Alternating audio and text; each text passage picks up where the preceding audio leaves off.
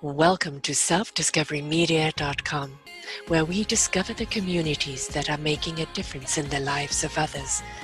Our self-discovery is something we are all making on our life's journey. Here you will find the people that will be your guidance, that will be your inspiration, that will be there for you in support on your journey of life. Do enjoy. Our next show is... Good morning, good afternoon, and good evening, everybody. Welcome back to another edition of Their Story Matters, right here on selfdiscoverymedia.com. I'm your host, Sarah Troy, and my guest today is Charlie Sheldon. We have a lot to talk about today, and it's about storytelling, the stories that make us human. He is really stirred by the stories that inspire him to write as many books that we're going to be talking about today, but also, the stories of people that are so courageous and people that have changed people. And he's just inspired by the writing and by bringing a story to life. And, he's been a graduate student, teacher in his life, a commercial fisherman, a house painter, fisheries consultant, treasury hunter, then a planner and a construction manager. He's done it all. And each one of them is kind of a story in itself. But today we're going to go and take this journey of why storytelling is so utterly important to him, why it's important to us, because everybody's story matters. And sometimes when you're even telling a fictional story, it can be a story that relates to someone and makes them feel that's my story. And storytelling has been around since fire was there, around the fire of, people sharing their day, sharing their wonders, sharing their dreams. And storytelling is something that kind of keeps us connected, keeps us alive, and keeps things like possibilities alive. And I think it's a big, beautiful thing that we do in sharing stories today. Welcome to the show, Charlie. Thanks. I'm happy to be here. Storytelling. I mean, you've done a lot of things that would not be necessarily connected with being an author or being a writer, but being the kind of person you have been, a fisherman and everything else, there's always a story that you discover in the work that you do, isn't there? Yes, I think that's true. You do. I remember once a man once said he was taking a job. He was becoming my new boss, actually, at the Port of Seattle, and he made a very interesting remark. He said, every person here, every one of your lives is a novel. And that really spoke to me in that it's true. Everyone has their own personal story to tell. And the tracks you put down over a lifetime become the path you took, and that becomes your story. Some people at the end are happy with the path they took and others are not, but that's the story. So yeah, stories I think are very important. Plus, I think personally that stories are the way people teach, the way you learn. You by following a narrative, we seem to be wired somehow to follow and remember narrative arcs, and then information can be attached to that narrative arc that can teach you, that you can carry with you, that you can use. So I think that's partly the reason that stories are so important, is that originally, before we had writing and the cloud and everything else, the only way you could transmit information generation to generation was through talk, through language, but that was through stories. And I think that was the way lessons were taught, because I think that unlike asking people to memorize a list, and some people are very good at that, or memorize 85 separate things, and some people are good at that, something about the story arc embeds within you information that somehow sticks, if that makes sense. And so I think that surely the stories that are told, that are allegories, that teach lessons, that give messages, that show you how to deal with situations you haven't encountered yet, but you may in the future, and the whole point about imagination, I think it's just fundamental to who we are. Today, for example, in the modern world, if you look at all the discussion lately with the way the media has gone, with the emphasis on social media, it's all about the narrative. Whichever group can have their narrative be the most powerful narrative in a room, that then becomes the truth. And Right. that's because the narrative is really the story. And if you can find a way to, to connect your ideology to a particular story that people will hear, you're basically training them in your ideology. Yeah, In a sense. you're spinning the tail, right? Exactly, Yeah. exactly. So it's I think it's universal and historical and certainly I as a kid, I mean I loved reading of course and I loved discovering books of, but what I really liked was now and then one of my parents' friends or acquaintances or colleagues or just someone in town would be a storyteller. You know, he'd just start talking and you knew you better just sit there and listen because you're going to hear something great. And I, Sorry, we had a little interruption there, folks, just because that's we had a little okay. static, but please do continue. So what I think I was saying was that one reason I think stories are so important to people is that they are in fact the vehicle by which we Mm, learn things and make decisions and are influenced. Um, and it's not just the data, although the data leads you to a conclusion. It's the way the data is presented that can mhm. either stick with you or not. And of course, a lot of people will argue, well, the next step is that then becomes spin and that becomes you can, and there's some truth to that. Yeah. Frankly, there's some truth to that. But the power of the story is pretty enormous and some I think at times unrecognized in the way that it. I mean, look how big the film industry is. Look how big the TV industry And is. where did they all start from? A script, Right. Yeah. somebody's idea of a story. All right, Right. then got spun and woven into a web of a movie or TV or music or song, right? It's always about something that inspired someone, the imagination, the wonderment, the what ifs, or the feelings, or the connections, or the observations that get put Right. down on paper, then transcend into something else. And Right. we love a story. Why do we go to the movies? Why do we watch TV? Why do we read books? Because we love a good story and we love to find ourselves in the story, the relatability. Right. That's all very true. The power of imagination. Mm-hmm. You can imagine something and in a way we almost create our own reality in that Yeah. we imagine something and then make something that makes that reality happen. And then so it's very complicated. I'm sure there are books and courses taught about this, and I'm Oh, just yeah. trying to, you know, um, use it as a vehicle when you're telling stories, so that when you tell a story or write a novel or TV script or something like that. I mean, part of the goal is to just simply entertain. Yeah. From the writer's point, at least from this writer's point of view, if some of my readers will fall into the story and get lost in the Mm. story, that's the most success you can ask for. That's all you can really ask for. If someone says at the end of reading a story, I didn't want it to end, I Yes. couldn't put it down, Yeah. that's the highest accolade you can ask for. When's the And that's sequel? yeah, exactly. That's a huge accolade. And so uh, but then the other piece of it is that there's also in the best stories, I believe, are the ones that not only tell a good story arc, the narrative arc of, inciting incident and then tension and then failure and then recovery and resolution, which is Mhm. basically all stories. Uh, but the best stories are the ones that also, I believe, provoke and inform, so that at the end of the story, people will leave the story Yeah. knowing more than they knew before Mhm. about something they didn't know about, and maybe asking themselves, could that be true? What Yeah. about that? Let me try to explore that. That's that's a great thing, because that's how you incite people to learn.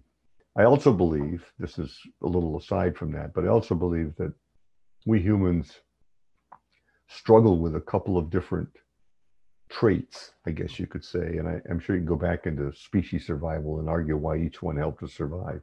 But one trait, of course, is the trait to challenge the existing order and think of something new and break the mold and do something different.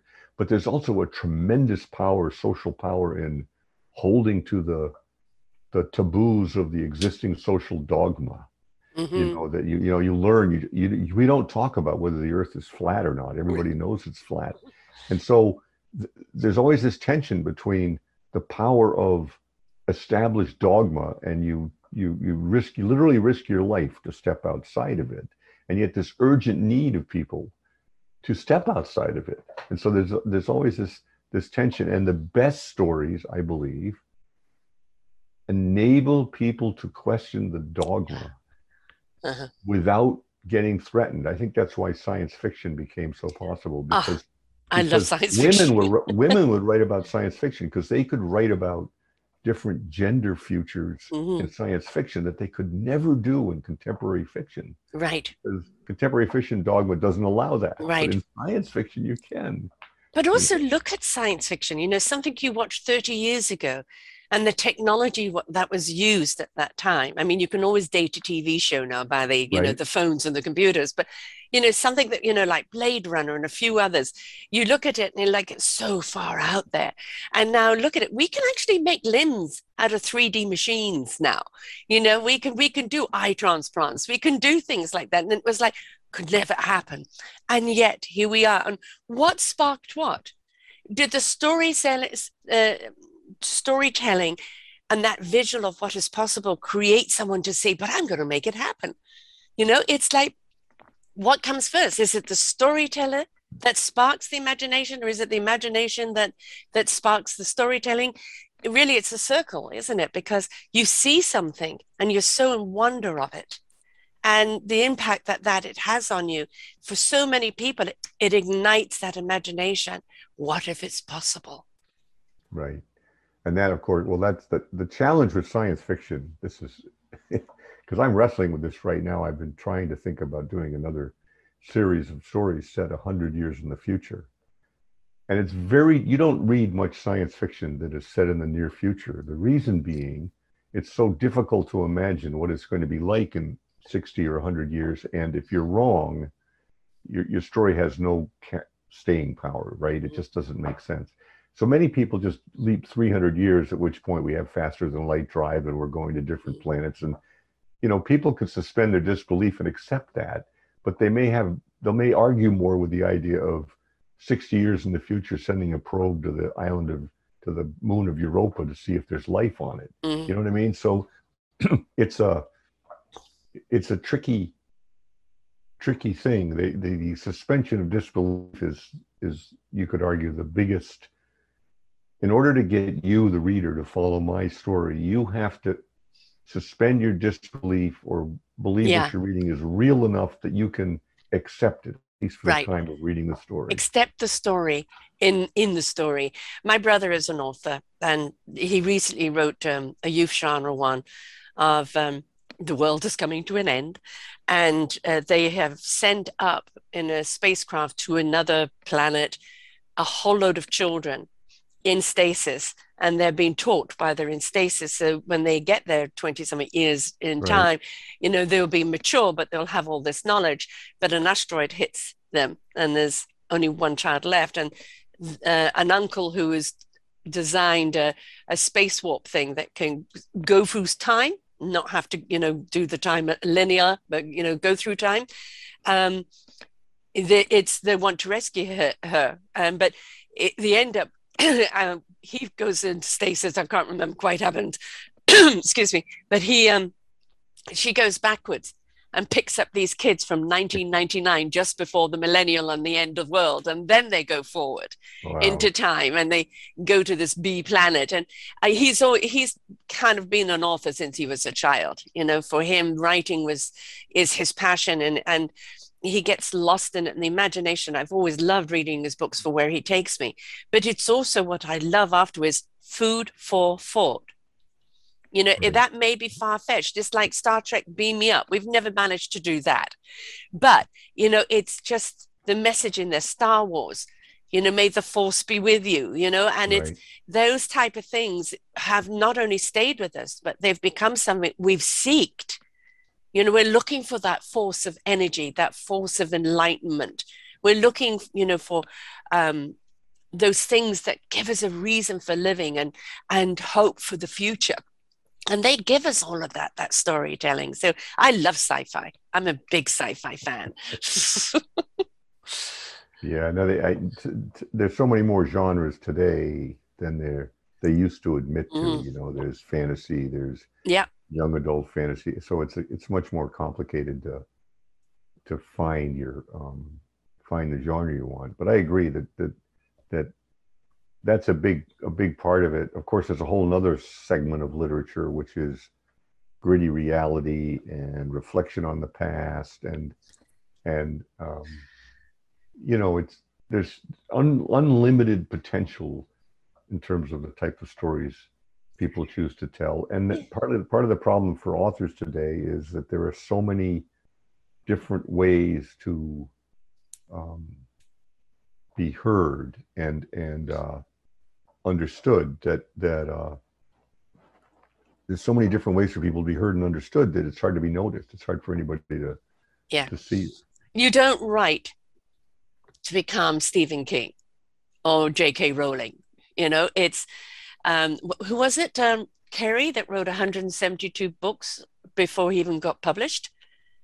For the first time, I think it was him or somebody else who ended up being a massive author afterwards. But it's like the overnight sensational singer or performer, but they've been doing it 10 years.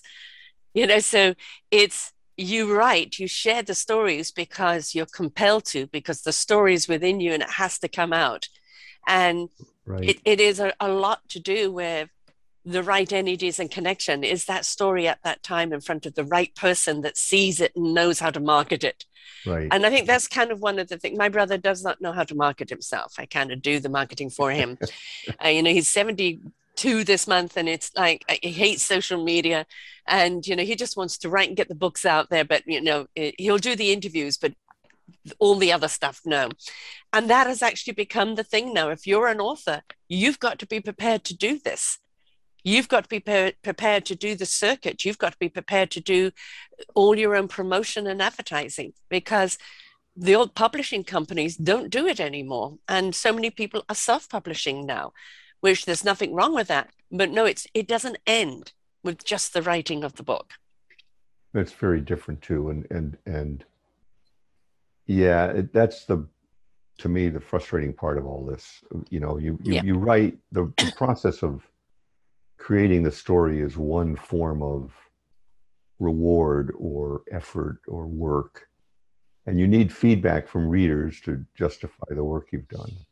But then the next step, where, if you want to make a living doing this, and I know some authors who do, and I admire them, because you have to be an unbelievable self-promoter in every step of the way. And for some people, it's interesting. Some people love that. They thrive on that. Comes naturally for them. But other people loathe it. And I'm unfortunately one of those.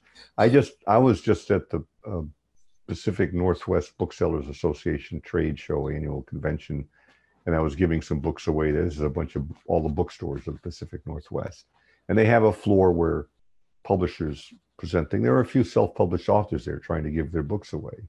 And I admire them for what they're trying to do, but I couldn't. I couldn't do that, So this is not something I'd recommend to anybody unless you're driven to do it. Right. And I think nowadays it's even more complicated, because when you go online and try to look at services to help you with this, I mean, everybody's trying to pick your pocket with this and that, and they're almost all of them scams. Really. So it's in a way, in the end, it's a little bit like a lottery. If you're lucky and the right influencer sees your book, or the right person seen with your book, then it might get legs and take off. Or if locally, some local bookstores move a lot of your books, that helps too. They can do it that way. The sad thing is, I like watching the talent shows of singing and things like this, and they will say to them, how come you haven't got a record deal? And it's like, it's got nothing to do with the talent. It's a lot to do with, time and place and people you meet and, people that say they're going to support you and they don't because somebody other with a different image comes along. We're saturated with talent. And we need that talent because it is our inspiration. It is our hope. It is a compass in many ways that guides us through, right? Stories guide us through. But it is also the management side of it. And you've got the managers that really want to see the story get out, that really want this is a story that needs to be shared, needs to be told. And then you've got the others like, oh, this is a good marketing thing, right? The hands are rubbing together and it's all, money, money, money. And they do very little work for it. And it's as an author, it's part of your job is to know, how do I market this? Whom do I do it? And I think follow other authors that are doing well and Right. ask them how they're doing it. Right. And okay, that may not be for you, that may not be for you, but I can do that. Right? Excuse me. I'm really sorry to do this. Mm-hmm. Someone's knocking on the front door. Go ahead and open the door. And I've got a guy coming to work on my stove when he was supposed to be here too, and he's here now. Go ahead. I'm gonna go need to delay him or do something. Hold on, okay? I'll be right here when you get back. So I'll catch up again. Okay. Yeah. This beautiful thing about doing a show like this is that it's organic and we get interrupted by things, right? And you never know who's going to knock at the door, or the dog starts barking, or the kid starts crying, and it's life. And that actually kind of brings me to a point that when an author is kind of immersed in their story, and then mum's knocking on the door, where's dinner? And I don't know what your format is for writing. I know my brother he's very kind of regimented on the way he writes. It's in the morning and then he goes for a walk, has lunch, comes back in the afternoon. And, he's very detailed in that. For me, it's like when I've got the time, the fingers hit the computer keys and off I go, what's your style? What kind of zone do you get into? That's an interesting question. I don't write every day. In fact, I keep kind of a journal, but it's not really for fiction. It's just kind of reporting on stuff in this effort with the books and everything.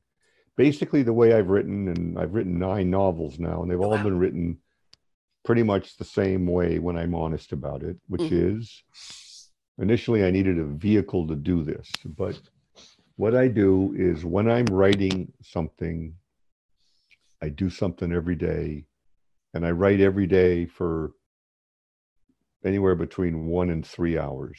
This is when I started, the way I started, and this shows how this is interesting. The first novel I wrote was in 1988 and 89, and I was commuting to New York to the World Trade Center, and I started writing on the train going to and from work longhand.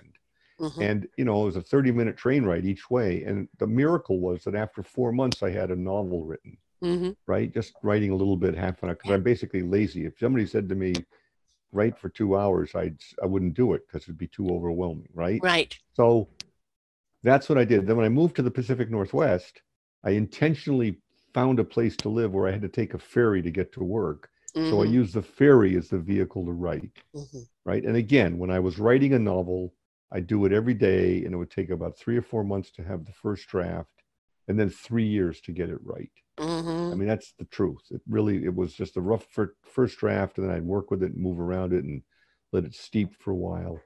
And so that's been the pattern. More recently, I thought I was a slave to being in motion to write stories, but then when I started writing this series, when I'd been to sea as a merchant sailor at an ancient age, but I'd done it. And when I came back, I was home for, a couple months at a time, and my wife was working, and I just write at the house in the morning again, and I just did it every day. Some days it'd be an hour, some days it'd be 3 hours, but every day. And the reason I do it every day is that whatever comes alive in the story has a limited shelf life for me. And so if I can't do it once a week. I have to be in it every day, and then I'm in the flow. Yes. And that's the way it's been. And I haven't actually written, the last thing I wrote that was really new fiction was the second half of my third book, Totem, which I wrote in 2018 and 2019. It's almost been 2 years since I've really written a lot of fiction. And I'm not troubled by that. If I start again, I know it'll produce a book. But that's my method. So it's to get the first draft out, do it every day, and then spend years cutting stuff away, moving things around, changing things. And that's fun to do that. I don't write with outlines. I don't write outlines. I just write the story. I get a vague idea and do the story. And that's leaves room open for the fortuitous sort of miracle to happen. Things happen that would never occur to me that my subconscious delivers, and they make this, they're what make the stories work, actually. Is these things that jump into the story. Right. So, but you do a certain amount of research on kind of the background of what you do. That's also interesting. In the first few books, I did not. But this last series, I spent almost 3 years doing research on the Pacific Northwest, which is where I live, of course, but on ice ages, lovely place, by the way. Human origins, the whole. I did 2 or 3 years research on everything from genetic history to Carl Jung and Joseph Campbell. I mean, there's a whole bunch but the difference was the first couple of books I wrote, I just wanted to write a book. It was a caper. It wasn't very serious. But in the later books, I wanted to deal with more weighty issues. Like, what does it mean to be in a family? What does home really mean? How did people become modern? Where did they really come from? And that took a lot of research. And the interesting thing was, in the earlier books, when I started writing them, until I had 1 or 2 real characters, the book was wooden, and it was an effort to write it. But once the characters came alive, it was much more easy to do. But this time, when I did all this research, when I actually sat down to write the first book, Strongheart, which is the one I'm going to give away to whoever wants to read it at the end here, not give a link for a free ebook to read. But when I started writing that book, the characters were all there. It's hard to explain. They wanted to jump in. Yeah. I mean, this is what I hear from authors all the time, is they start off with an image of a character, and then that character, as the fingers hit the keyboard, take over and become a life of their own. And like, they'll read back on a paragraph and go, oh, wow, I didn't know she could do that, or he could do that. Right. And it's, that was the joy of the writing, is to see where the character could go instead of dictating it, allowing it, right? Because then you're kind of in discovery at the same time as the reader is. Well, there's a huge element of faith in doing something like this.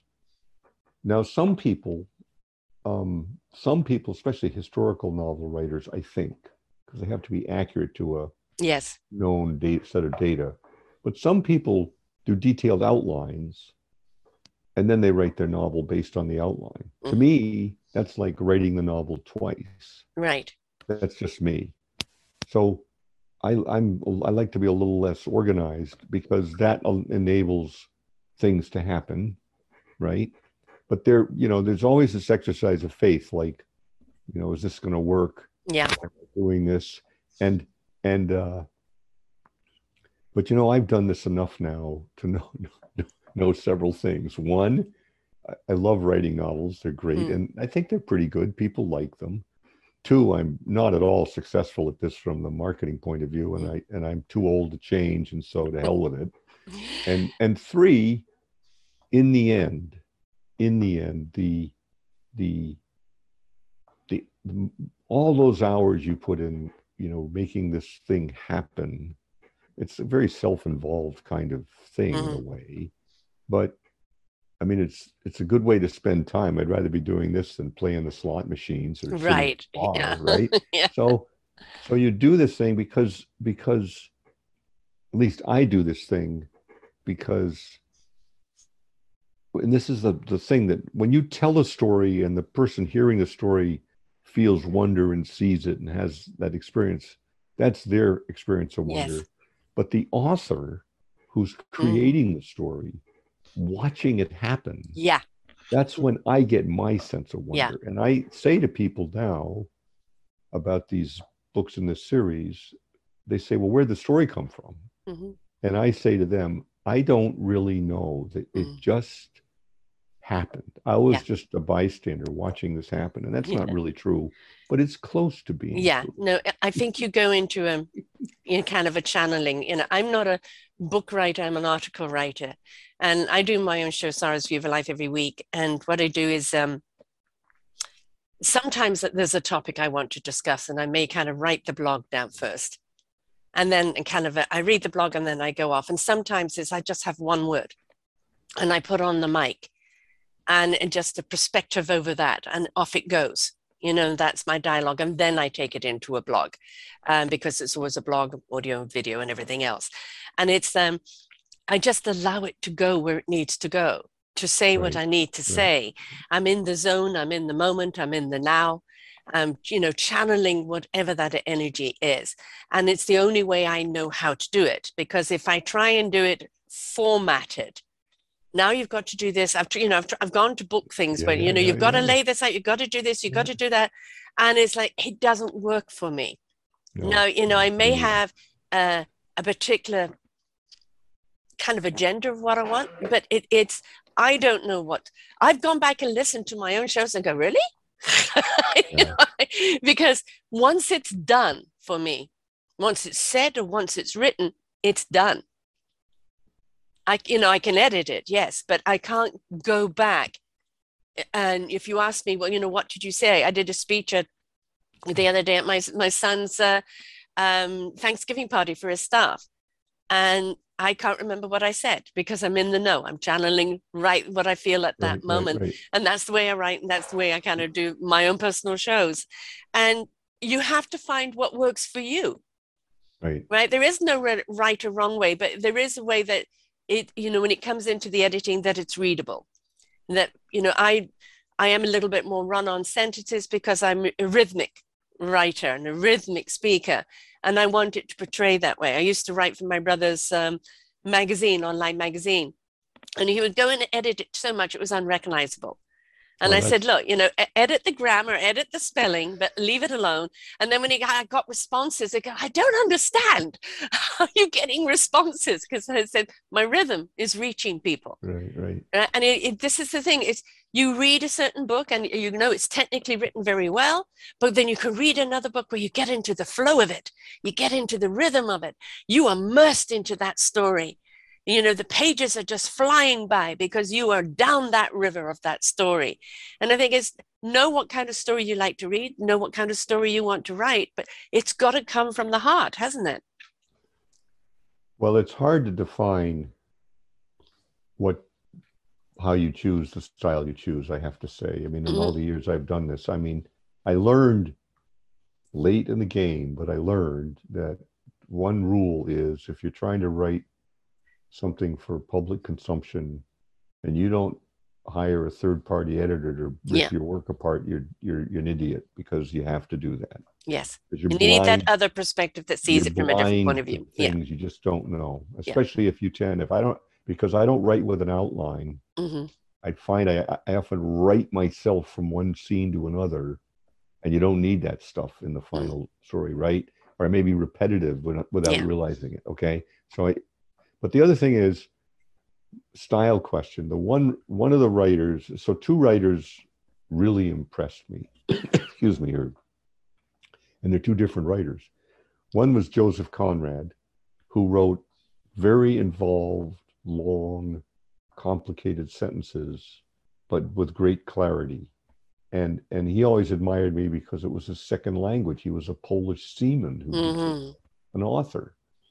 And the other writer who I absolutely thought was one of the best is Elmore Leonard, who has a very spare style that there's a master of dialogue. He's a master of dialogue. And I think his earlier books were better than the ones when he became very popular and kind of went into writing about Hollywood. But when he was writing about Detroit, or when he was writing Westerns, there's nobody better, and that was the style that told me, you don't need any more words than you need to tell the story. When you want, my theory is this, and I could be wrong, but my theory is, you, the reader, are intelligent. You're going to read the book, but what you're going to do is your mind is going to fill in the blanks your way. And so I want to give you enough data so you can start the picture, but Yes. then you'll create your own picture. So, for example, in my characters, I don't over describe them. I Mm-hmm. don't describe them at all sometimes. Mm-hmm. I mean, I've got one big character who's got a wandering eye and a great big jaw.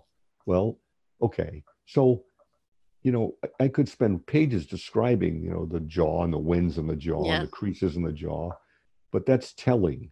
That's, Yes. you know what I mean? And there's a point at which if the reader gets enough to draw the picture, Yeah. then they're going to be fine because then you're in the world, but if you're always stopping to describe what they should be seeing, if I'm the reader, I get ticked off. Yeah. I don't want to read that. You know what I mean? Yeah. You want them to be participants of the story with their Right. own imagination. Right. You've laid that platform. What you're doing is inviting them to get onto the stage and be a part. And like, if Right. you're in a book club and everybody starts describing, oh, I see this character doing this and doing, oh, you did, but I saw it doing this and doing that. Yeah. Yeah. And that's the beauty of it, because that's where it shows all the different dimensions of that character as seen through our own individual eyes.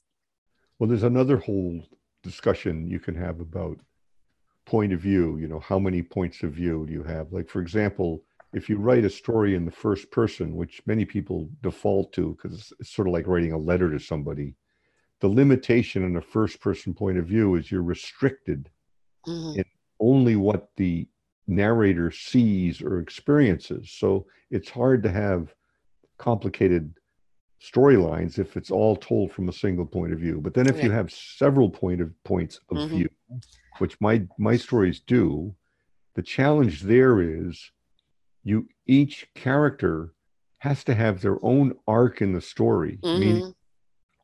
each character has to have their own challenge and resolution for you, the reader, to care about what the character's Right. doing. Otherwise, the character's just there to move the story along, and you're not going to be interested in that. No. So, for example, in my story Adrift, the second story in my series, the captain of the ship who has to abandon ship, his dilemma is he has a disabled son and he has to keep sailing to pay for the Right. care for his son, and he hates being away from his son, and he's torn up about this, and then he loses the ship and he might lose his career. Right. So that's his personal challenge, but the whole story is about this abandoned ship and what happens to everybody, right? And the other characters, every character. So this is the lesson I took from this was, if I'm going to have a series of novels with 6 or 8 points of view, each chapter a different point of view, but a linear timeline going along, each character needs to have their own story arc. Yeah.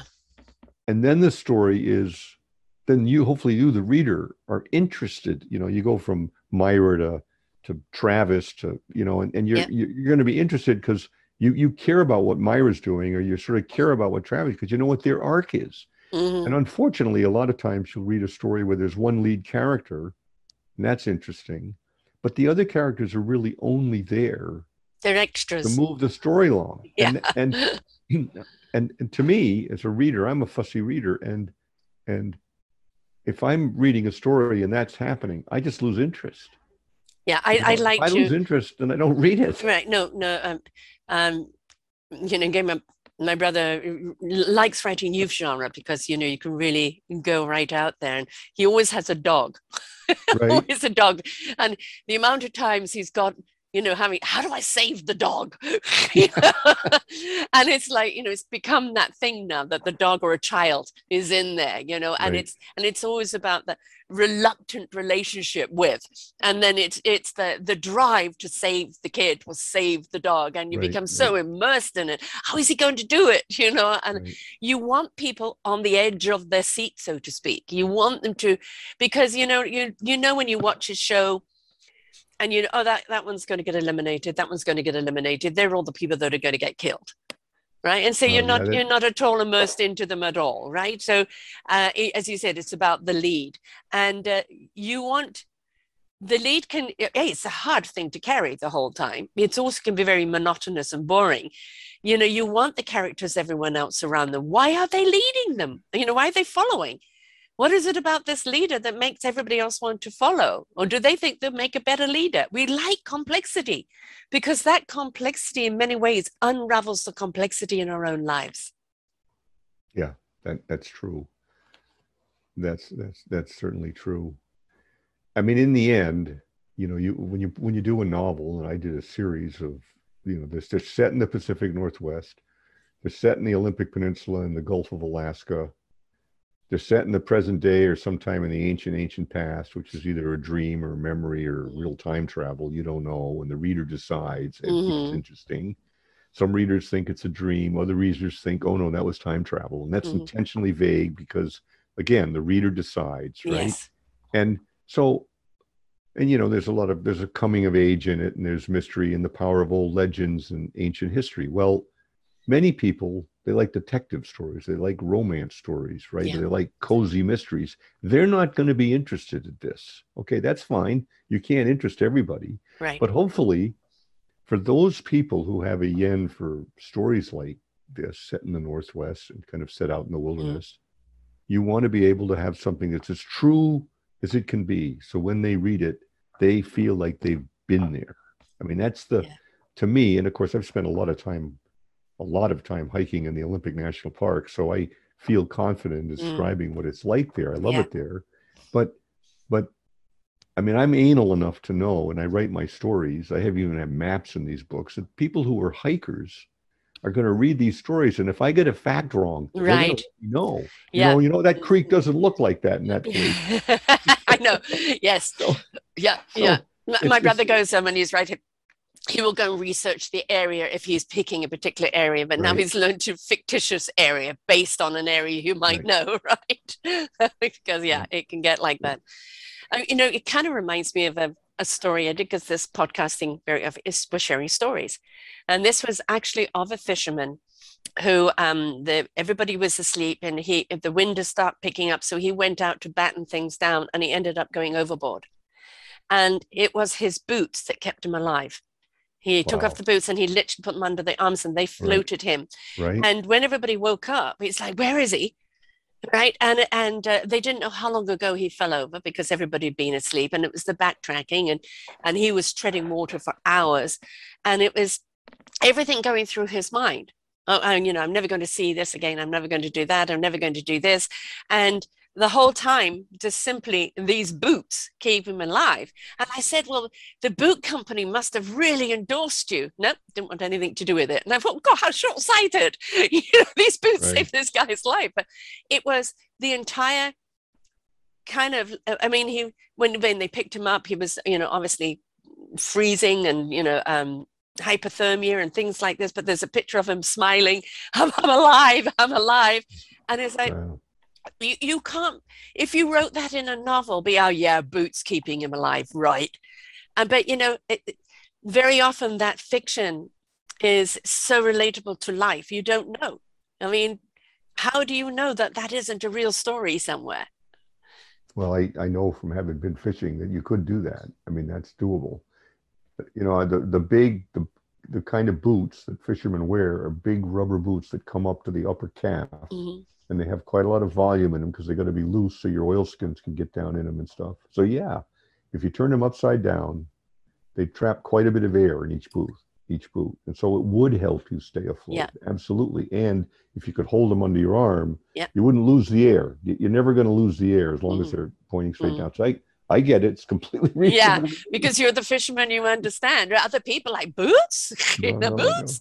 Yeah, and but it's like you hear a story like that, and as a layman, somebody who's never gone fishing, it's like that's a miracle, and it is a miracle that he managed to live for sure. But it's we like to hear those we'd love to hear people going through adversity, struggle, challenges, discovery of self, because and then coming out, thriving from it, because in that journey it becomes a journey of invitation and courage to ourselves. Well, if this carrot can do it, can't I find that within myself? Do Well, I have that kind of courage? there's a whole, I mean, when I was doing all my research, I mean, there's a whole series of thinking which Carl Jung got into, and then Joseph Campbell got into about myths and so on, about the arc of a life and the arc of a story and how they're quite similar, and it's sort of common to all people in the collective unconscious and a sense of, and so part of what I wrestle with and I'm interested in wrestling with is the power of old legends, and can there be truth in those legends, and some concern on my part about people thinking because we have all of these, back to our earlier discussion, because we have all of these technological gimmicks that we didn't have 100 years ago, that somehow we've changed as human beings from what we were when we were hunter-gatherers, but actually behaviorally and psychologically, we haven't changed much at all. And so the very same passions that drove us, 10,000 years ago are still driving us, but we think we're not being driven by them because we have all these gadgets, but that ain't true. And so there's this whole, and from a writer's point of view, here's an interesting dilemma. From a writer's point of view, recognizing that today technology changes so quickly, especially with telephones and stuff, what you got to be careful. I intentionally, when I wrote my this series, I intentionally placed people either out in the national park or at sea on boats, because that's about as far as you can get from the latest cell phone gizmo and so on. So that means that hopefully the story has a more timeless quality to it. It's not, I wrote another novel 15 or 20 years ago about a hijacked container ship, and it was based on it was based on something around GPS technology at the time, which has now changed. Right. So the novel doesn't work anymore because No. technology has changed. Okay. Do you remember the wonderful movie, Robin Williams' movie, Centennial Man? I did not see that. I mean, it's one of his best, but he starts off of being an organic robot, right? Okay. And but there's a flaw in him. And the flaw in him is that he has a conscience. Yeah. And of course, they wanted to eliminate him and somebody else wanted to save him. And it's him over 200 years. And, in 200 years in the future, he actually has invented parts that can replace, different organs, different limbs, different this and that from people, so that it can merge with them. If something goes wrong, they can replace it. So people become part robotic and part human. But the whole thing that he wanted, the entire 200 years, is to be looked at as human. Yeah, right. Right. It's a beautiful movie. I do recommend it because, here, and Data from Star Trek. Yeah. Right. Same thing. It's just wanted to be, and why is it? Is because we don't realize what a gift it is to be human. We don't realize how miraculous we are, how extraordinary we are until we're put into a situation. Right. And, this is why we're driven by the stories of struggle and triumph. Because, you come up, you read the book, I'm so glad they got out of that. And it's like, could I? Right. And it's how many people, even having, read a book and got into a situation, how did you know that? I read it in a book. You don't know the seeds that you're planting there, right? And that's the beauty of storytelling. That's the wonder of storytelling. It will never end. It may transform in different ways. People, books are passé. No, they're not. In fact, there's more books out there now because of, people doing their own thing. And of course, a lot of self-help books. But we still, people may be listening by audio now instead of picking up. I still love a hard copy. But, right. People are listening to it while they're driving or jogging or cooking or, reading it on their Kindles or whatever. It really doesn't matter. It's just allow yourself to get immersed into a story that takes you out of your own realm, puts you somewhere else. And it enlightens you, it excites you, it educates you, it liberates you. And at the end of it, when I didn't want to put it down, that's how, if I have a book that I'm still lingering in the story, I'm still referring to the story, then I know that was a book that had a huge impact on me. Yep. Well, that's what, from an author's point of view, that's what you hope for. Yeah. You hope that the reader, I mean, in a sense, if you give a book to 10 people, if 3 of them like the book, you're like a 300 hitter in baseball. You're doing really well. Right. I mean, we authors want everybody to like. Yes. What they don't. And you just have to live with that. I mean, some of us like, as I said earlier, some like romance, some like Mm. historical novels, some like science fiction. Some people like everything. Some people specialize in things. I call my stories are really um, they're they're fiction with a little magic realism in them. Mm. It's not science fiction. It's not fantasy, but there's a couple little twisted things in it. That hopefully are realistic. That's what you, because again, you, the reader, Yeah. have to, if you run into something you can't accept, you're lost. You're Yeah. lost to the story. You Well, know? I know that, if I'm a chapter or two in and I'm yawning, Oh I yeah, haven't connected, this book is not for me. And right, I kind of, when I go into a bookstore or when I come across a book, I let the book speak to me. You got to read me. It jumps right. out, right? I'm one of these people, I can't do a chapter a night. I get in, leave me alone, don't talk to me. I'm reading Yep, a book and I just get, immersed into it. And I love, getting immersed into that story because if I can't see me in the story, and I don't mean Sarah, right. I mean my No, no, alter ego or anything else. If I can't see, like, if I can't be one of those characters, I can't be engaged, right? right. And No, even yeah, if it's yeah, an historical book, it's always like, but could I have? Am I that kind of person? Could right. I become that kind of person? You want to have that relativity of connection there that, I see it, I feel it, I hear it, I connect with it, right? Right. Well, that's the goal. That's Yeah, certainly yeah. the And essence. much like the way you're doing your thing is, with my podcasting, and I don't pay for big advertising. I do all the social media. A great deal of that is referring now. I have many people who share the shows across the way. I've been Yep, doing it for over perfect. 9 years. And it's like, I've got people saying, do you have these many followers? I won't come on your show unless you do. And I said, if the show hits one person, pivots one person, excites one person, liberates one person, I've done my job. If it does more, fantastic. But just like you don't know who reads the books unless they reach out to you, I don't very often know who's listening unless they reach out to us and comment. But that's, you put it out there in trust, right? And Well, just I've hope that people like the baby. I've been trying to do podcasts. I've done about 20 podcasts, I think, and some are very little and some are bigger. And I don't, honestly, I don't know. But what I do know is there may be one, two, five, 10 Mm, people who hear the podcast who otherwise never know right. about these stories or Yes. me or anything. And so Right. it's worth it. It Now, is. No, look at the numbers. Just look at, the energy that you're putting out there, and those that are on that frequency will pick it up. right. Well, and I mean, I have a look, my web page, there's pros and cons to web pages. I've been doing it for several years, but it's really had been more just a place to record stuff I like Hmm. than anything else. I'm trying to link it to these books a little bit. And the trouble with the web page is you have to keep feeding it, Yeah. and let alone run a podcast where you have to have a show I mean, I don't know how you guys do it. I do approximately 4 shows a week, Oh, wow. and their video and their audio, and they're on 14 audio platforms and everything else. Yeah, it's a Oh my full-time job God. for me. It is, Yeah, yeah, but Um, good for you. That's great.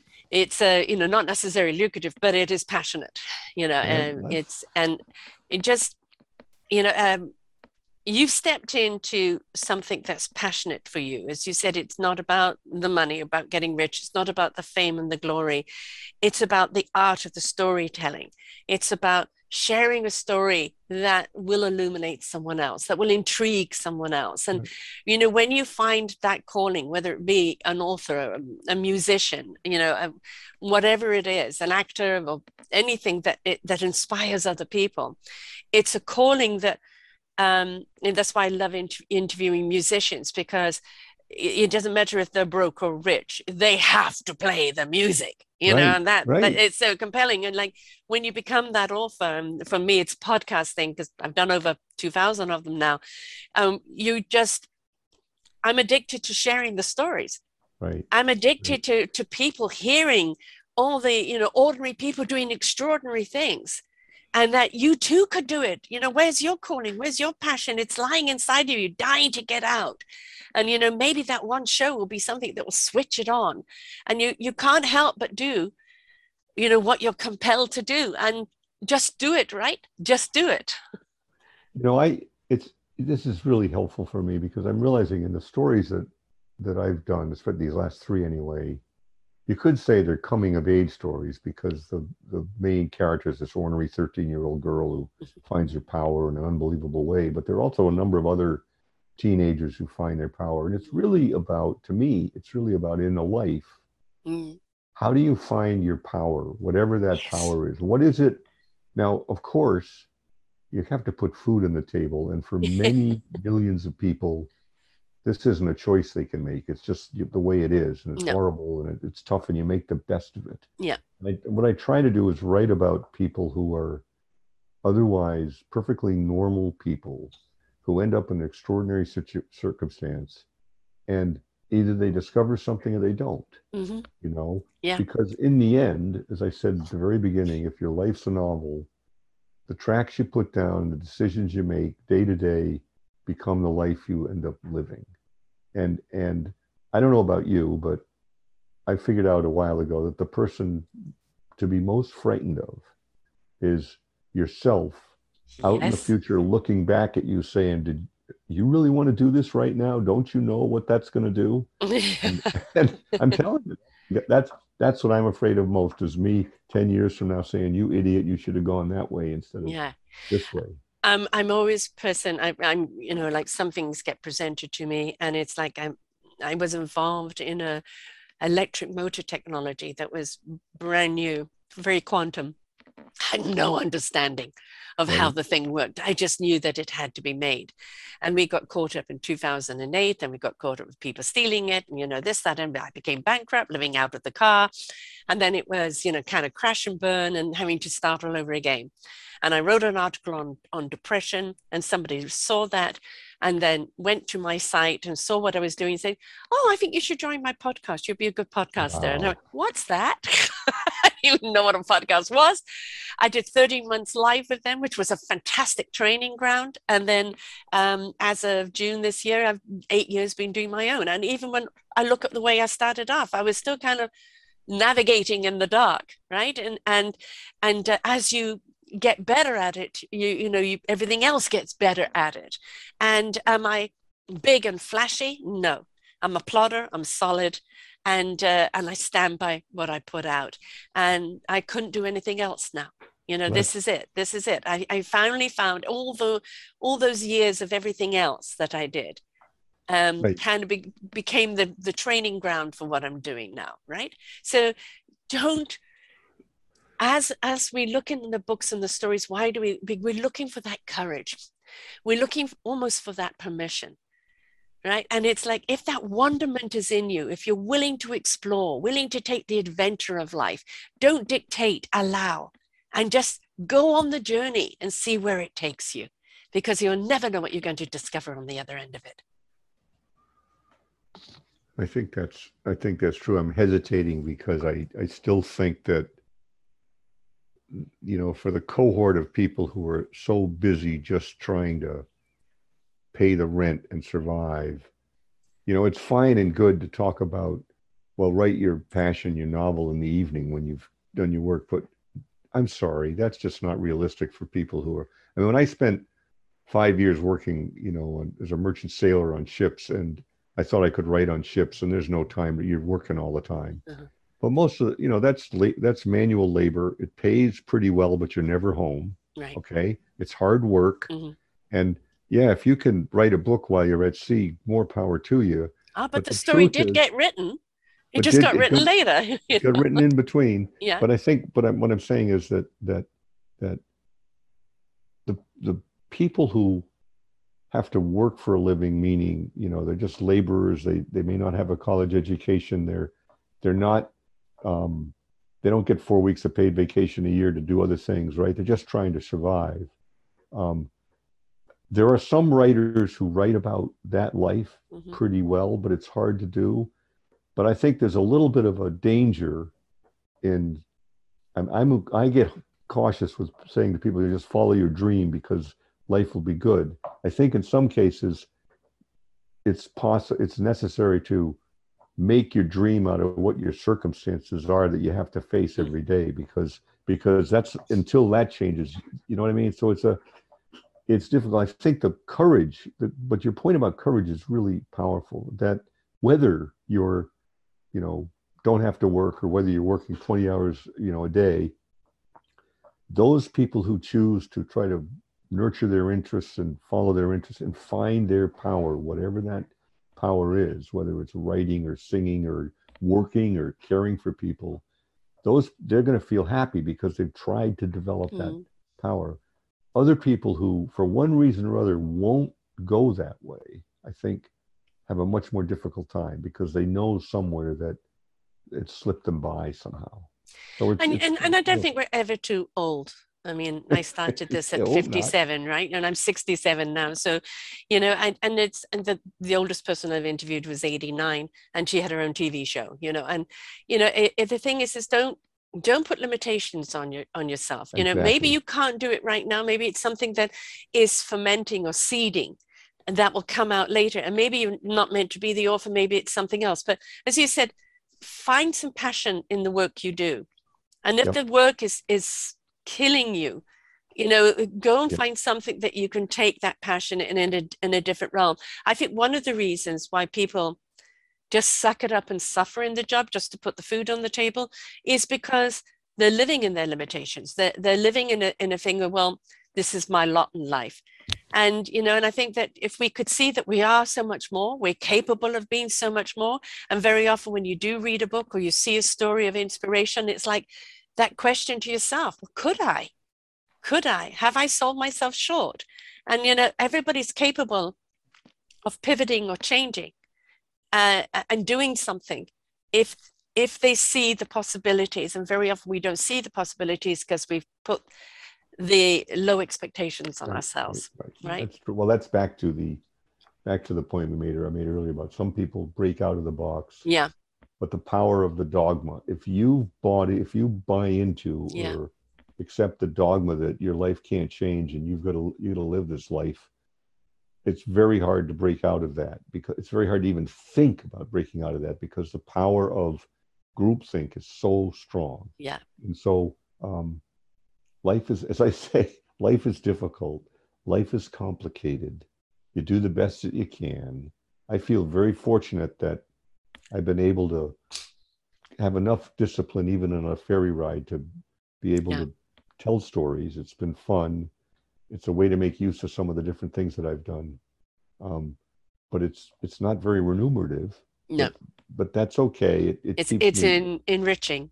Keeps me out of trouble. And that's important too. But see, it's enriching to you to do it. Then it's enriching for someone to read it. And it's a story that will live long after you, right? And that's the beauty of storytelling. It doesn't have to have a time frame. Well, when I started my series, it wasn't going to be a series. It was going to be one book. But then I ended up doing another book. And then I did a third book to finish the series. And it was tough to, I figured if you start a series, you better finish it. But now I've completed it. It's the best I can do, right? It's the best I can do. People will either like it or they won't like it. Right, yeah. I can't do anything about that. But it's not like I'm caught with writer's block trying to finish the last chapter. And I'm very relieved with that and happy with that. And, again, it was only through support of some of my friends and my wife especially, and just encouraging me, say, keep going. Because it took 12 years to do this, but I think I've got it done and I'm happy with it. And that, achievement in itself is just, it's something that's so big, and that's great. We are all capable of some form of achievement. It doesn't have to be writing a book. How many people have got a gift inside of them that they don't realize is a gift that's just waiting to come out. And it is up to us in our own self-discovery. And if we don't sell ourselves short, and we don't have to take the leaps and the bounds, some of us do that, and some of us land in mud, and we have to get out of that mud. Some of it's just maybe inch by inch. But I think one of the sad things in humanity is when you give in to stagnancy and complacency. Right. And go, there isn't anything more out there. There's always something more out there if you're willing to see it. Ignite the wonderment in you and the sense of adventure in you, because then that opens up to the possibilities. Well, what if it's possible? Because I've done some bizarre things in my life, in my careers and journeys I've taken, because it's like, well, I don't know, let's give it a try. And some of it's worked and some of it hasn't. But each one of them has been a lesson. And each one of them has shown me I can do so much more than I thought I could do. That's great. Right. And so it's not about the achievement of each one of them. It's about that I had the courage to try. Exactly. Exactly. Right. And it may have taken you 12 years, but you put out many books, but these 3 books in particular. And that's what's important. You put your heart and soul into it. You put all of your experience into it. You know, put your intent into it. And now somebody reading that is going to feel, if they don't know anything about the sea, they're going to learn a great deal from it, but the characters, they're going to immerse themselves into them. They're going to come away afterwards with some knowledge, some perspective, and maybe even a perspective over themselves that they never had before. And that is the art of storytelling. Absolutely. That's a good description of it. Absolutely right. How do people get the books from you? Where do the people get the books from you, and how do they follow you? Stop. I'm sorry. They're back. They're back. Okay. Yeah. So let me. Okay, as I said, folks, you never know what's going to happen in the background when you're going to be doing things. So how do people get hold of you and the books, love? Okay. I call this the Strong Heart series. There are 3 books: Strong Heart, Adrift, and Totem. They're published by a company called Iron Twine Press.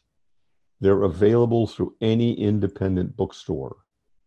The bookstore may be carrying it if you're in the Pacific Northwest. If not, you could just ask for it and they'll order it for you. And I like people to buy through bookstores. Mm-hmm. They're available as well through Amazon. There are Kindle versions or ebook versions available through Amazon. Strongheart, the first novel, is also available as an audiobook through Amazon, narrated by an actress friend of my wife's. So they're available. You can just Google my name, Charlie Sheldon, and you'll get information about the books up on the web, I think. My web page is charliesheldon2.com. That's with an IE, Charlie Sheldon number 2.com. And there are links to the books there and a little bit of discussion about the books and reviews and so on.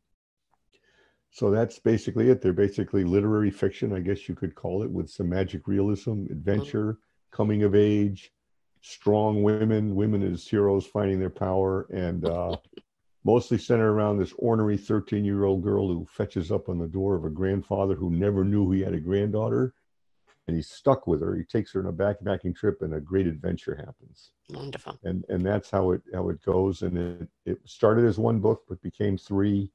And they're now finished, and they're independent. You can read them independently. It makes sense to read them in order, of course, but they can be read either any way you want. But they tell one grand story about the northwest corner of Washington State and ancient truth. Wonderful. And the Northwest is just wonderful. I love it. I live across the water from there in Victoria, right. And I've spent many time there. Actually wanted to move to Seattle at one point, but that didn't happen. But you didn't miss anything. So I'm going to spell your name for people who are just listening. Charlie, Charlie, and Sheldon, Sheldon. Right. And it's Charlie Sheldon 2.com, and of course they can put your name on Amazon, but you encourage people to order from their local bookstores as well. Right. Wonderful. The storytelling will never stop. It may change formation. Why is the movie industry so big? Why is the TV industry so big? And now independent movie areas, it's because we love a story. We love to find ourselves in the story. We like to even find the encouragement from a story. But it all starts from the written word. So whether you're seeing something on screen or not, somebody wrote that script. Right. And, when we read, the book from maybe where that script came from, it's, there's always something to be discovered about ourselves in a good book. And I encourage people to read a good book, even if it's like, well, I don't see myself in that. Take the journey. You're going to be afterwards and go, what if, right? So it's a wondrous place to be, to dive into a book and go on that journey. It really is. snuggled up. We're in the winter, folks, snuggled up in front of the fire or under the blankets, with a good cup of something and a glass of wine and just read a good book. And that's really what's important, because stories do matter. They do. Thanks so much, Charlie. Been great having you here. Thanks a lot. It's been my pleasure. Remember, folks, pick up a book and read. Take the adventure with Charlie's stories here. You don't know what you're going to discover about yourself, or maybe somebody else you know, or just even about the Northwest that you never knew. It's all about wonderment. And when you step into wonderment, you really are stepping into a beautiful world. Until next time, bye for now. We hope that you enjoyed the show. You will hear many, many shows here on selfdiscoverymedia.com. We have new shows for you out every week. Just find them on our podcast or What's New. If you feel that you have something to share that makes a difference in the lives of others, or you too feel that you could be a host, please contact me at info@selfdiscoverymedia.com, and we will be glad to speak with you. Have a wonderful day.